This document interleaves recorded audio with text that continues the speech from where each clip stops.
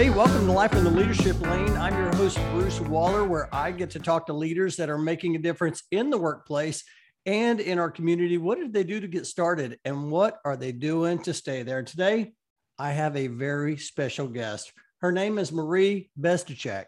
She is the Director of HR Operations at McKesson, and I am so excited to have you on the show. Hey, Marie. Hi there. How are you? I am so good, and I'm so glad to see you. We're going to talk leadership today. We are going to talk, we might even talk a little bit of global mobility today. And I'm excited that you came onto the show today. And I know that you're going to tell your story, but you actually are new to Texas, aren't you? Yes, that's right. First of all, thank you for inviting me. I feel very honored to be on the podcast, and thank you for thinking of me on this leadership podcast. So I really appreciate it. Yes, we are new to Texas. My husband and I moved here back in December 2020. So pretty much in the middle of the pandemic, which is still going on apparently. So yeah, still learning, the Texas way of life and trying to explore some of the areas here. I love it. Hey, as we start the show today, I would love for you, just for those who may not know who McKesson is, would you mind just sharing a brief highlight of who is McKesson and how do you serve your customers? Yeah, so McKesson is a Fortune 10 company. We are a large company, but many people may not know us, and that's because we're do a lot of activities behind the scenes, being a core and main medical devices and medical supply and pharmaceutical distributor here in the United States. So we distribute, pharmacy and supplies to hospitals, clinics, pharmacies, and so on. And we are actually the distributor of the Moderna vaccine. So that's our core focus right now as well. So, wow, I'll tell you what, whenever you talk about, different people in different careers, I remember whenever I first kind of found my purpose when I relocating talent, it was when I helped a gentleman. He needed to move his mom. And she just needed to move a box in a little dresser in a bed, but it was so important to him. And I was thinking about you and your role and your company, and right now how important it is, the organization you work for. So I just think that's awesome. I appreciate you sharing that. Hey, let me ask you this. I love stories, and I know you recently moved to Texas. We just talked about that. I would love to hear the Marie Bezdacek story. Like, where did you grow up and how in the world did you get into HR and global mobility in your career? okay. Well, it's a bit of a long, I would say, and complicated story. So I'm from the Czech Republic, and back in the day, it was known as Czechoslovakia. My family, my parents and I came here along with my brother and sister in 1985 when it was still under communism. So we immigrated to the US legally. We actually waited and it took about 3 years for us to get the approval from the United States government, came to San Francisco, had a sponsor in the US, and then we moved to Sacramento. So essentially, since the age of 7, I grew up in California, went to school here, and then at the age of 17, I decided I want to explore the world a little bit. So I went and did a Rotary exchange program where I went to high school in Finland for 1 year, which was really, really wonderful. Stayed with 3 different host families, got to know the culture and the people there, and they're just a wonderful group of people. I loved it there. And I decided to still explore the world a little bit. So I decided to go back to the Czech Republic. Lived on my own. My dad was actually moved back there in the time that we came here to the US. So he moved back. I lived by myself. I hung out with my friends and with my cousins' friends, and got to know the rest of my family, my aunts and uncles, and stayed there for about 1.5 years. And then I came to the US, did my bachelor's degree here. Then I went back to the Czech Republic where I worked at Johnson & Johnson in marketing for 3.5 years.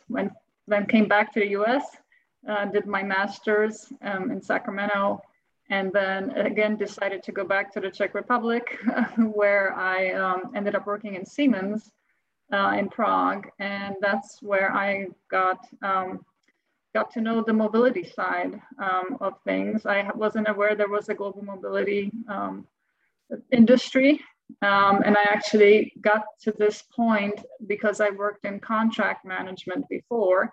They were looking for somebody who was experienced in contract management and accounting, or let's say invoicing, because they were Siemens was setting up new delegation centers for the global mobility in Siemens.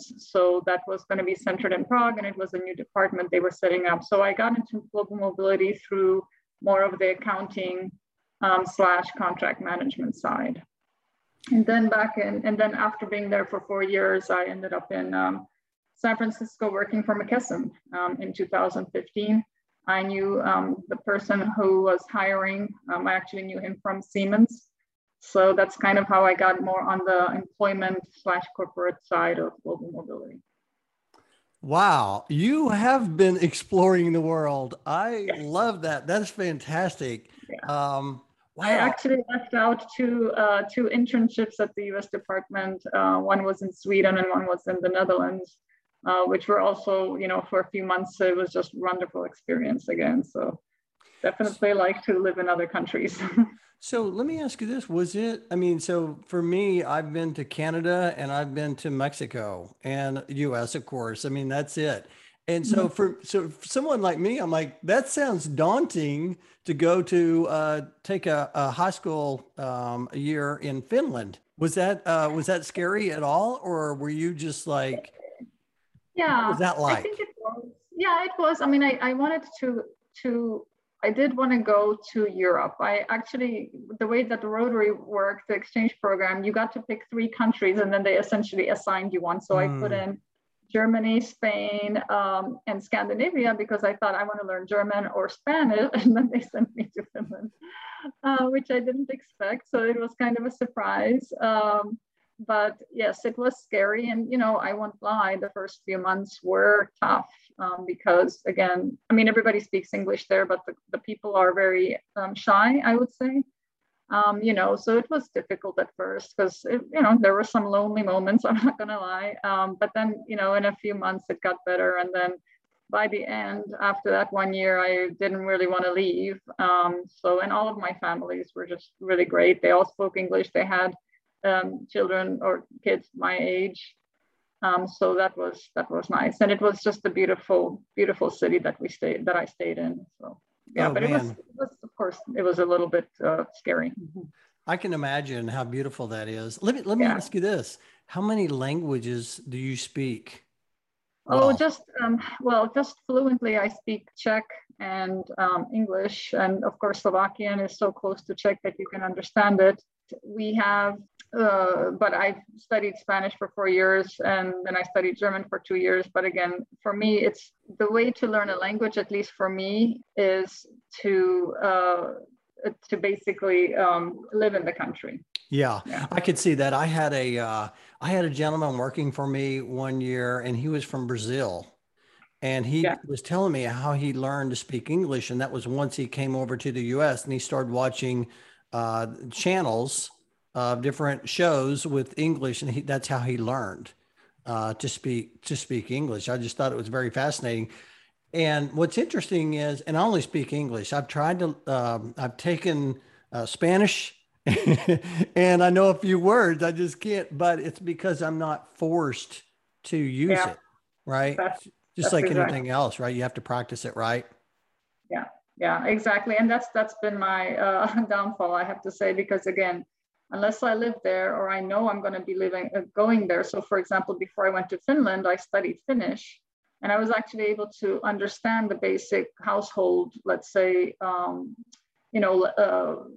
in communication when I was living there. But unless I have that motivation where I know I'm going to be going to that country or I'm actually living in that country, it's difficult to just study something just to study it, because then, you start doing it. And then after a few months, again, it kind of wanes as other priorities take over. So, yeah. Little did you, and I don't know if you knew this or not at the time, but did you realize the value of being able to get this experience through traveling, speaking different languages, and then all of a sudden you're getting an opportunity for a global mobility program, and it just like I know you mentioned that you got in through the contracts, but it just aligns because all of a sudden now you can really help people through your own experiences, right? Yes, and I mean, I didn't think of it back in the day when I was starting out. I wasn't thinking, what is the value of me doing this? It was more that I was doing it because I wanted to, and I was interested in the international field.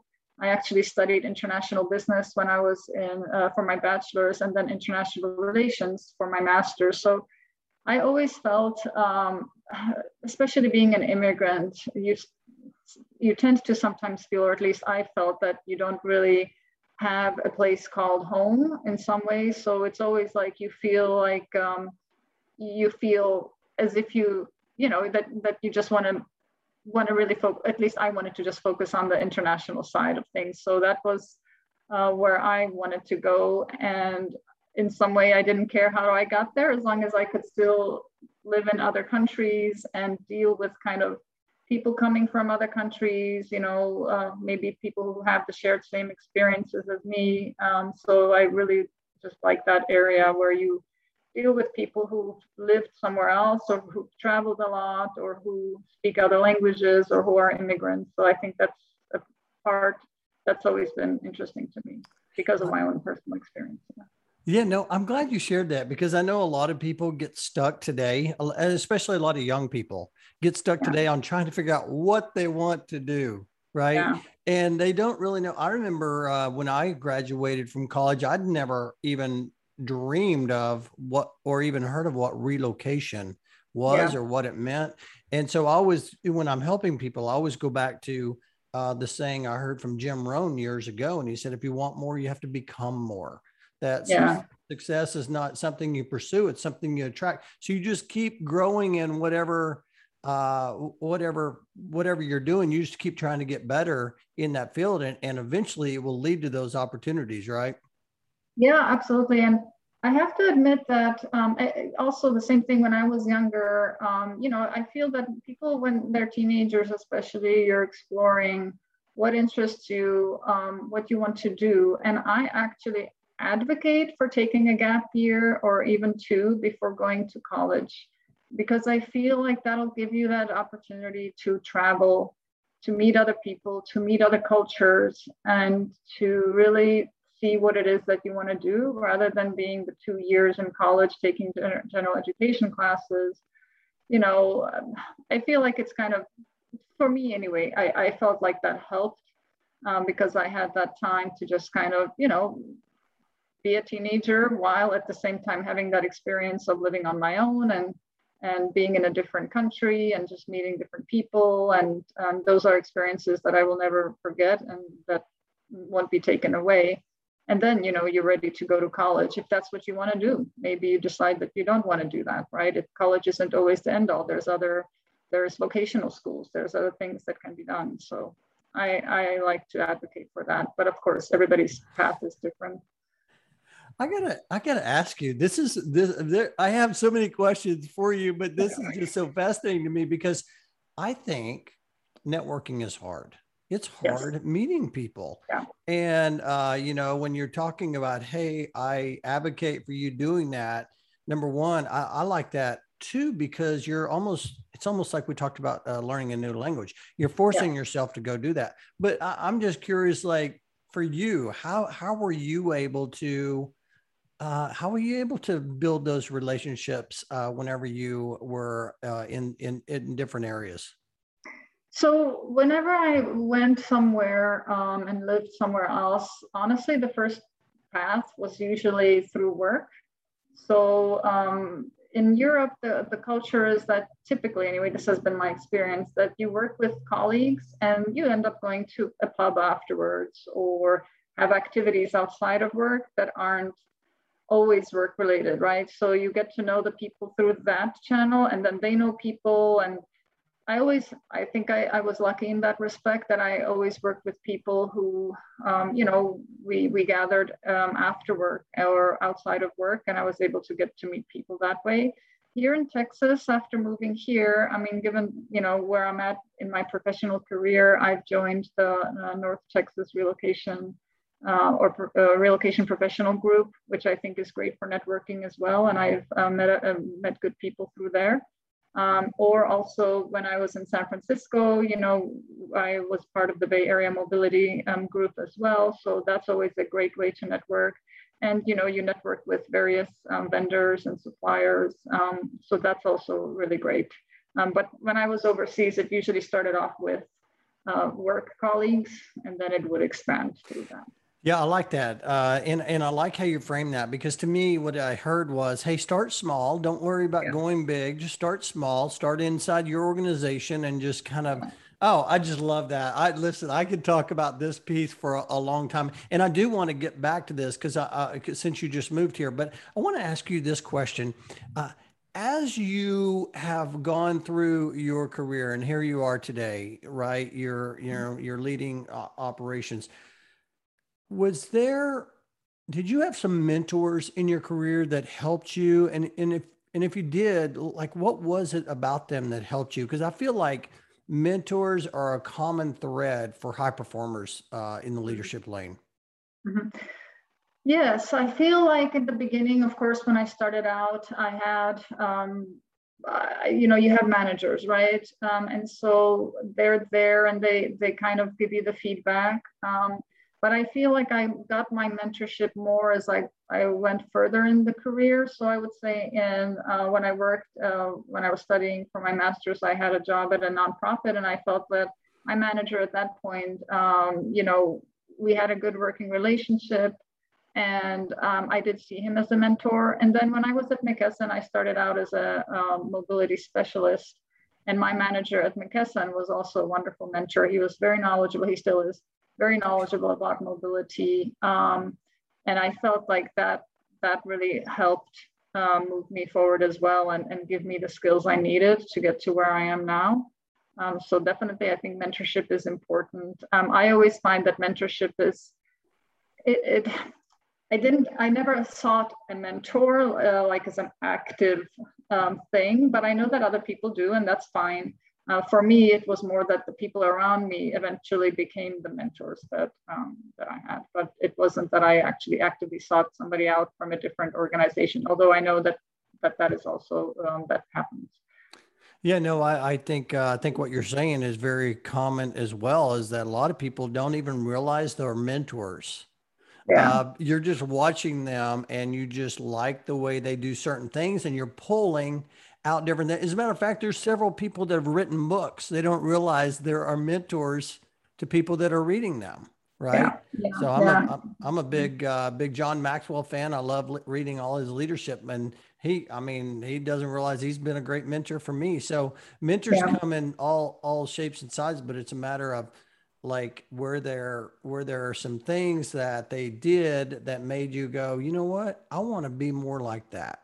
Yeah, and I think that a lot of it is also about the communication, because as a mentor, you have to be open to your mentee coming to you with a lot of questions, and discussing things and talking about nuanced situations. And also the mentor, I feel, helps you think in a different way. So if you have a situation, or if there's some topic that you're talking about, I may have my own opinion on it, but I also like to hear what other people are thinking. And the mentor can also guide you in thinking in a different way about a topic, which I always like, because I feel like that's how you learn, right? It's not just to go forward with your own way of thinking, but to learn how to look at things differently and to evaluate that. So, yeah. Yeah, that's fantastic. I love that. I love it. Hey, let me ask you this. I always like to refer to Find Your Lane. I wrote the book Find Your Lane a few years ago, and published that. And really it's around finding your calling, your purpose. And I always like to ask my guests, like, have you found your lane, your purpose in your career and life? And if you have, when, like, was there a moment where you knew I love doing this? Or were there several moments along the way? Or talk a little bit about that. Yeah, I've never had, I would say, a calling, and I've actually always envied the people who know at the age of 10 what they want to do, and they want to be a doctor, or they want to be a lawyer, or whatever, a teacher, fireman, whatever the case, or fireperson, um, firefighter, I guess you would say now. So They all whatever. work, A, B, C, and D, all the above. I I love it. think what's the new word for it. But yeah, so I always envied people who had that calling from the beginning, and I never had that. I just knew that I liked living abroad or living in different countries, and I liked languages. I always liked hearing. I love listening to other languages, even if I don't understand what's being said. I love the sound of it.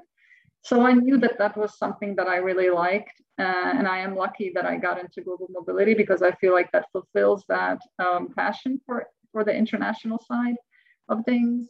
But I don't feel that I found like a calling in terms of this, yes, this is it, and this is what I'm going to do forever. I feel like it's, if I were to say what my calling is, my calling would be, or what drives me is to still be able to eventually, not at this moment, of course, but eventually still live in another country and explore that, and learn a third language. That's kind of my calling.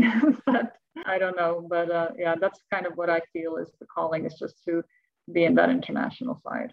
I really like what you said there, and it reminded me of one of my guests, Camille Tate, talent acquisition leader. She said, "Purpose is fluid." Mm-hmm. And she said there's different seasons in her journey where she Mm-hmm. has a different purpose. And so Yeah.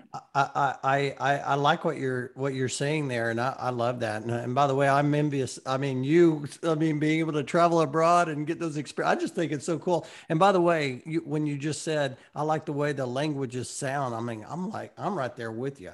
Hey, let, Yeah. let me ask you this. I want to talk leadership 2021. Mhm. I want to ask you a little bit about like what part of so are you mainly in charge of global mobility, HR? What is your primary role there? Yeah, so as the director of HR operations, I mean, that's kind of a broad category, right? Because many Yeah. things fall under HR operations. So my departments are workforce administration Mm-hmm. and then global mobility. So those Okay. two areas essentially here at McKesson. Yeah, fantastic. Let me ask you this. I know that you said you moved here at the end of 2020. I mean, in the middle of a pandemic. I mean, so talk about getting experiences, now experience through a pandemic. That had to be challenging for you. I wanted to ask you this question. That was, what has been a silver lining over the last, I guess, year? What's been a silver lining for you that you've been able to apply today? Because it's been a very, very challenging time. Were there any silver linings from that? That's a tough question, right? Because most people talk about the challenges Yeah. and people don't think about what has come out of this challenging time as a positive. That's really an interesting question. I mean, I feel like any tough situation, makes a person stronger. Mm, But I feel like it really puts all of this pandemic basically makes a person realize what's important in life. mm, So, you start to value family, and I've always valued the people around me, but you really realize that time is precious and life is precious. And so you start to appreciate every day and then the little things in life as well. I think that that's something that instead of just always focusing on, I don't know, for example, externalities, right? You start to focus more on internal things and then with mm. the value and being grateful for things that are good and not just looking at things that are going bad. And I think that's something that I've also learned during this time. And honestly, I'm actually glad that we did relocate to Texas. And that to me is a silver lining, because it again gives me opportunity to explore a new state. And I feel in the US, every state is a country of its own. So, it was a good opportunity. I mean, my husband was able to keep his job. I've been able to grow with McKesson.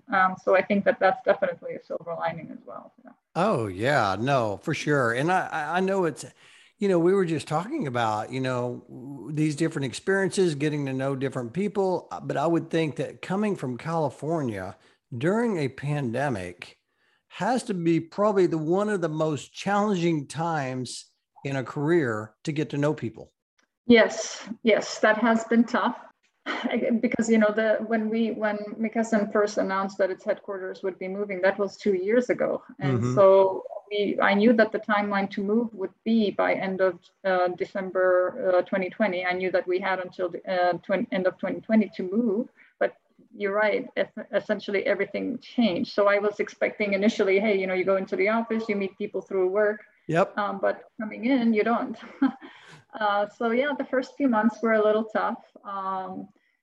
My husband and I, we still, are able to, again, like I said, go out for walks or, explore the area here. But later on, after the vaccine started rolling out, I have met people through the North Texas Relocation Professional group in person. And so that's helped as well. But we're still in that stage of where you're still getting to know people. And you're right, you can't do hobbies, right? So for example, my husband likes to do martial arts, and at this stage, it's difficult to sometimes go and take a martial arts class or course because it's just things are still a little bit more restricted. Yeah.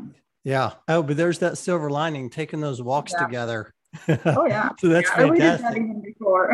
I love that. I love that. Hey, well, let me ask you this. How big is your team? I'm curious if you're managing or leading your team any differently today than you were, I don't know, last year or so. Well, Any? so my team is 7 people, and so 2 on the mobility side and 5 on the workforce administration side. And before, so I've been in this role not very long. I've only been in this role since April. So before Mhm. that, I had a team of 1 person who was on the mobility, and then because there was that opening, so I got promoted, and then I have that workforce admin team, which is the 5, and then the additional 1 person for my backfill in the previous role. So the team has definitely grown. Most of the team actually was permanent work from home before the pandemic even, so there hasn't been that much change for them. But yes, now everything is remote, so that's been a little bit more challenging because I always like to go and meet people in person, and I like to meet the team in person, right? And I still haven't met any of my team members yet. I actually will be meeting 2 of them this month in person, but it's just been a little bit harder. And my team is kind of they're not in the same locations either. So not all of them are in Texas. So that's also kind of a little bit more challenging sometimes, right? Yeah, my son, he's a talent acquisition leader for Bank of America, and he lives in Denver, and he's got teammates in like South Carolina, all over the U.S. And he was telling me it's made him be more intentional, not having him in the office. Hey, let me ask you this question, and I'm curious: has global mobility for your group, has it changed a whole lot in the last year? Have you, or are y'all just continuing as you have in the past? Well, we're a heavily outsourced program, I would say. Okay. So we certainly have relied heavily on our vendors. Mm-hmm. I think that the difference that has happened now is, I mean, there was some attrition in my department as well, so that Yeah. also changes things, right? I think the biggest so I think that the work itself, in terms of the daily activities, they haven't maybe changed that much. But what's changed is the landscape. So especially on the immigration side, we've had so many issues arising from the former administration, where there were backlogs with the U.S. government, and then the travel restrictions that came up. So definitely now we're more involved in, especially after the pandemic, right? We didn't have to ever deal with people getting stuck overseas. Then we started having to deal with that. We were in the middle of a group move at McKesson, basically the last wave of people coming from California to Texas. So that was also, we had to adapt certain things to make sure that those people were still feeling safe and were safe during the relocation after the pandemic. So it's more the things what are happening in the outside world, and you have to make sure that your vendors are providing the services in a safe way and adapting to the pandemic. And now, of course, we're dealing with the ongoing effects of the pandemic regarding, shipping delays and, still travel restrictions, even though those are being lifted. So you basically start to it was, I would say, definitely more stressful. Just saying. Yeah, I would imagine. I was just talking with a global mobility leader, and she was talking about, even people that were taking vacations, then all of a sudden they're stuck at the vacation site abroad. Yeah. And all of a sudden they can't, it's just so many difficult and challenging situations. Yes. Yeah. We've had, we didn't have too many expats that were in that situation, but we did have one new assignment, for example, that was going over to the UK, and there was some difficulty there as well, right? Because of travel restrictions, the visa took longer. There was more delays on the government side than temporary housing, finding a house. I think the housing situation is becoming definitely more challenging as well, because there's not as much availability for rentals, and now with Brexit as well, so we're seeing issues there as well. So yeah, who would have thought the housing market, right? I mean, we all knew about the household goods with the driver shortage and all of that, but the housing market just all of a sudden just started booming. Yes, and that's good on the home sale side, right? But it does make it challenging for the home purchase side. So, yes. We're seeing a lot of people having to extend temp housing. So that's definitely made it a little bit more difficult. Or, the other side of it is that right now at McKesson, there are some relocations are still going on, but some of them are being postponed, and, things like that. So that's something that also didn't take place before. So that's kind of something we're addressing as well. Yeah.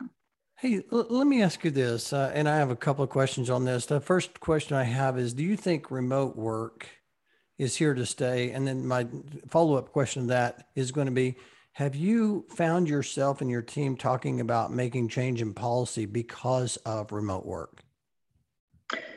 So I believe that remote work is here to stay, but what form that takes, I think, will be fluid. So I believe that some companies will allow that permanent work from home for certain roles. And then I believe that majority of companies will have a hybrid model. And then what that hybrid model looks like will depend on that company. Maybe they're going to say require each team and each team member to go into the office once a week. Maybe it'll be once every 2 weeks. So I'm hearing different things from different companies. Some of them are more flexible. With McKesson, we're a little bit more flexible, where it's more as office as destination. So it's not a formal policy per se, it's a guide. So it's office as destination, but you still have to be co-located to one of our central offices.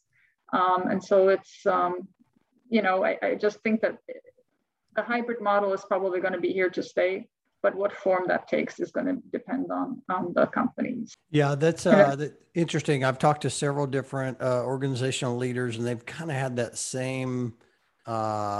same verbiage, I guess, if you will, where it really depends on their leadership and the culture of that organization. But a lot of them are talking about more of I call it a hybrid flex, where, hey, we're going to be in the office 3 days. You can be outside 2, but it's not like every Thursday and Friday you're out, every Monday, Tuesday and Wednesday you're in. It's more of how it works for the team and kind of more of a flex hybrid.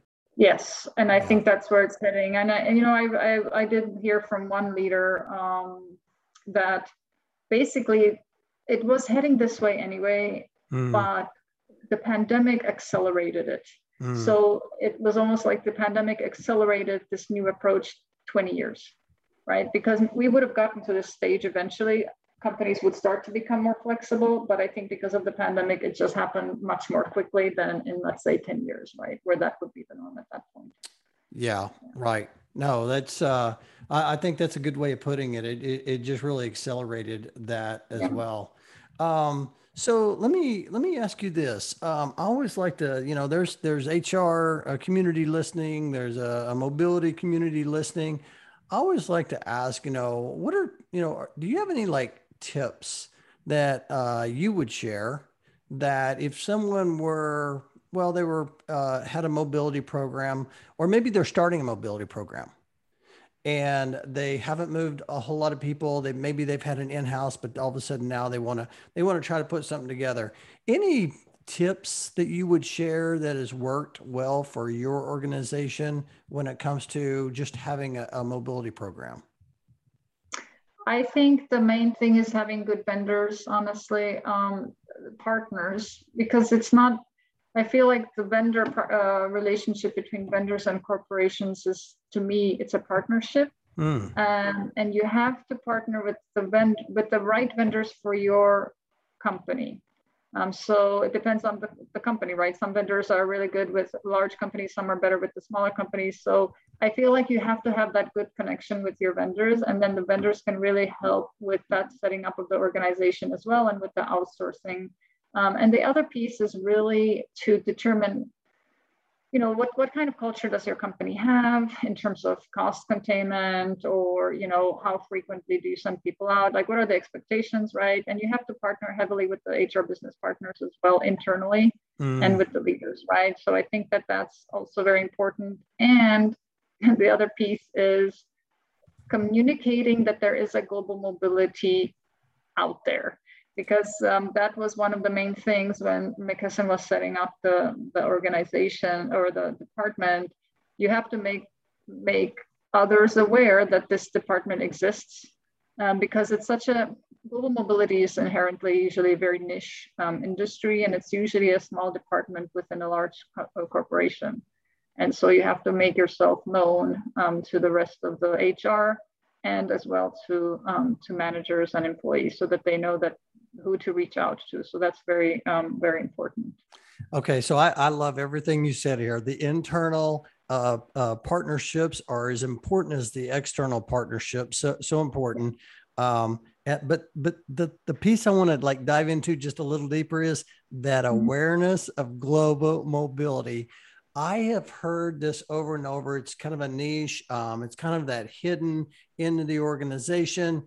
How does someone, or how do groups, how do they bring that awareness out? Because I think a lot of people listening right now would love to know that. Like, where would they start? How would they really, I'm going to use the words, share their voice about global mobility?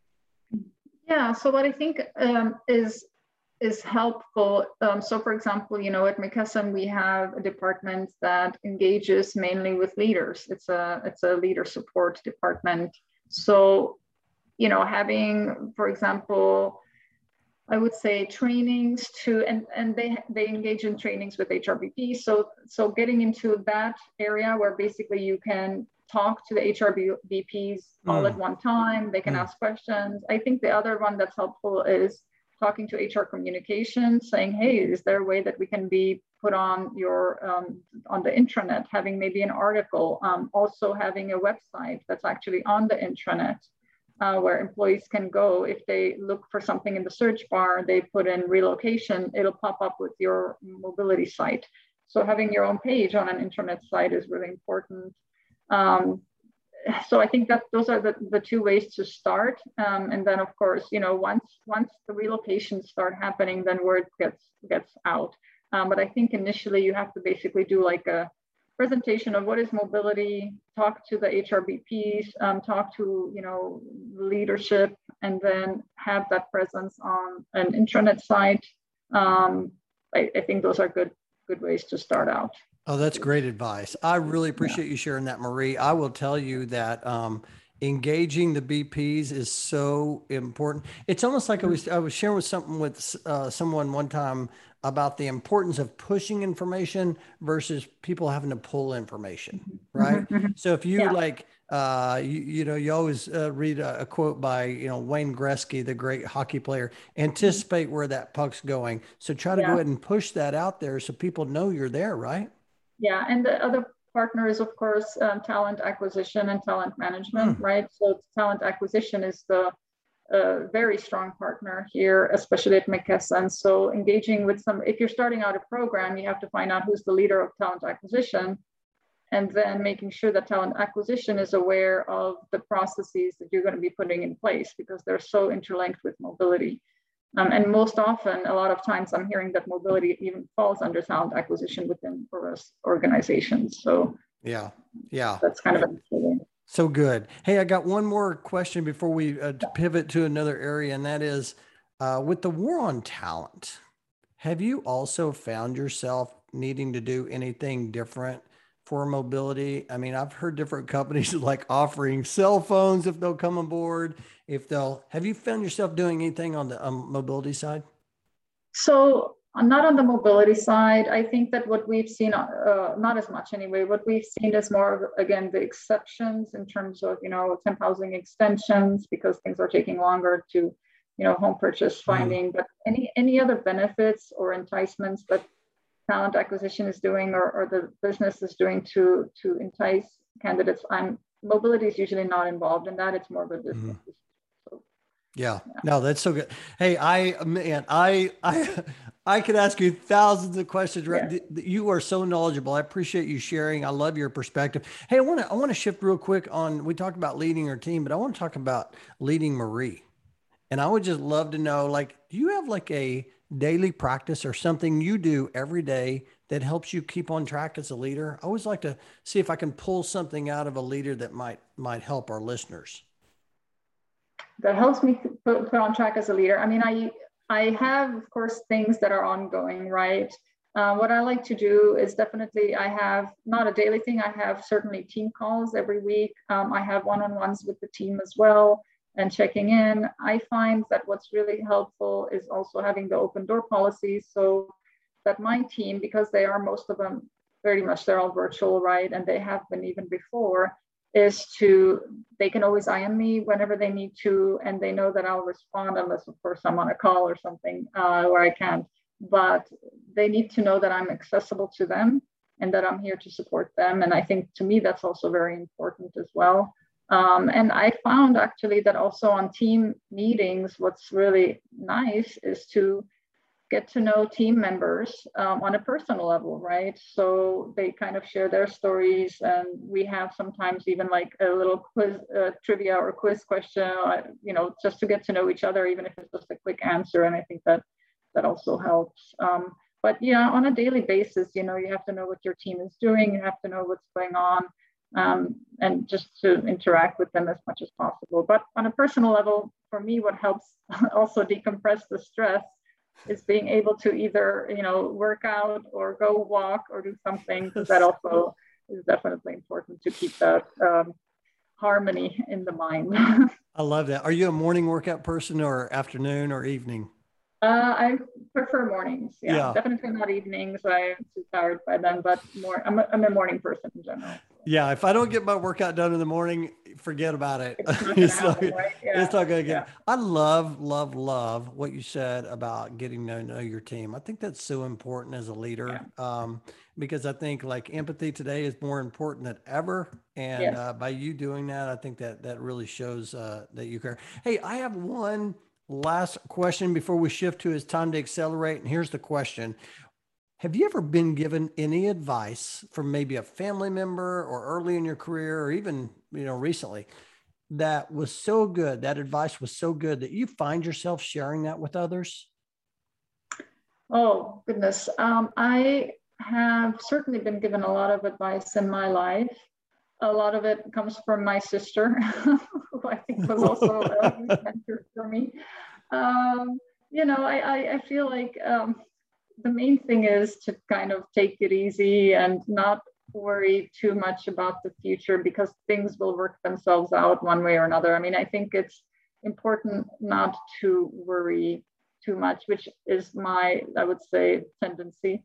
So it's sometimes good to have that, okay, just realize things are sometimes out of our control. Do what you can, do the best you can with what you have and with what's going on, but don't worry about things that haven't happened yet. Be prepared for them in case they do, but don't worry about it as much. So yeah, it's easier said than done. Sometimes that's tough. I love that. Yeah. Oh my God. And you and your sister. I love how you shared that from sister. We could talk about this all day, but now it's time to accelerate. A few questions before we end the podcast. First question I always like to ask is, are you a reader? Do you like to read a book or do you like to listen to a podcast? Oh, I like both.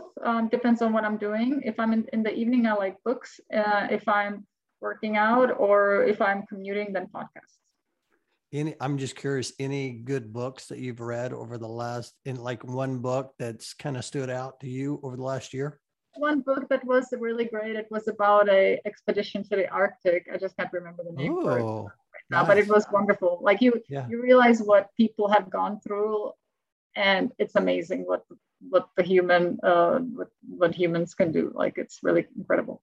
Yeah, and it's always nice to take your mind just to another place. Yeah. I love that. Hey, let me ask you this: as we are getting close to Thanksgiving, and the U.S. celebrates Thanksgiving in November, I always like to ask, what are you grateful for?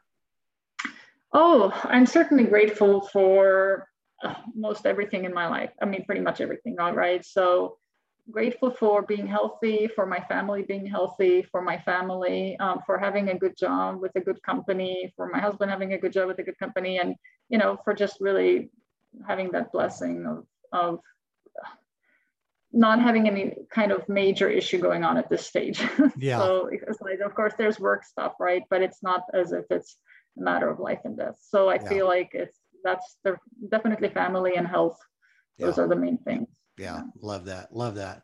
Hey, so outside of work and global mobility and HR operations, what energizes you? What energizes me is coffee. I love that. I knew we were connecting. Coffee. Coffee is great. I like to learn new things. So I'm always happy when I love history. And so if I'm learning something, I love to, for example, watch documentaries or learn about other people's lives, like biographies or historical events. So whenever I get to learn something new or something that's really interesting, that's what excites me. So yeah, I love that. Curiosity energizes you. I could see it now. I love that. Okay. So I got a couple more questions. The first one is, what are you looking forward to? I know it. Before, when I asked this question back in May, I was thinking in the next 6 months, post-pandemic, but now it could be a while. But what are you looking forward to most post-pandemic? Post-pandemic, well, I would love to travel again internationally. So maybe going to Costa Rica or somewhere like that. That's what I'm looking forward to. And maybe the housing situation, basically abating. We're trying to find a house now, to purchase. So hopefully we'll have one soon. But it's hopefully things getting back to normal a little bit. You know? Yeah, I think so. Okay, so this is my last question, Marie. I've so enjoyed our conversation. I want to ask this question. This is one of my favorite questions to ask, and that is this: Marie, 10 years older, is knocking at your door, and you're going to go answer that door. What is she going to say to you? I don't know, but she'd probably tell me you shouldn't have worried so much or stressed out as much. Hopefully, anyway, right? I think that she would say, take it day by day, and things will work themselves out. I love that. Sounds like great advice from your sister. Yes. Maybe that 10 years older is with your sister knocking your door. I've loved that. You're definitely driving in the leadership lane. I've so enjoyed our time together. You appreciate you sharing wisdom and perspective. For someone who is listening and heard something and wants to learn more about that or wants to connect with you, do you have a way for them to connect with you? Yes, certainly LinkedIn is always a good way. Just I'm on LinkedIn, so you'll find me there, and just feel free to send me a message or connect with me on LinkedIn. That's the best way. Perfect. Usually. I'll put that link in the show notes. And if you're connecting with Marie on LinkedIn, be sure and let her know you heard her on Life in the Leadership St. Elaine podcast. It always helps when you have a note, right? Yes. Where why you're connecting. And I just love that. Yes. Listen, I am so grateful for you coming on the show today. I've really enjoyed this. I am confident some of the things you shared today is going to help a lot of people. So for that, I say thank you so much. And I cannot wait to share this. Yeah, no, thank you for inviting me. And again, I hope that I've had some words of quote unquote wisdom. So hopefully it'll help somebody. It's going to be great. All right. Talk to you later. All right. Thanks. Talk to you later. Thanks.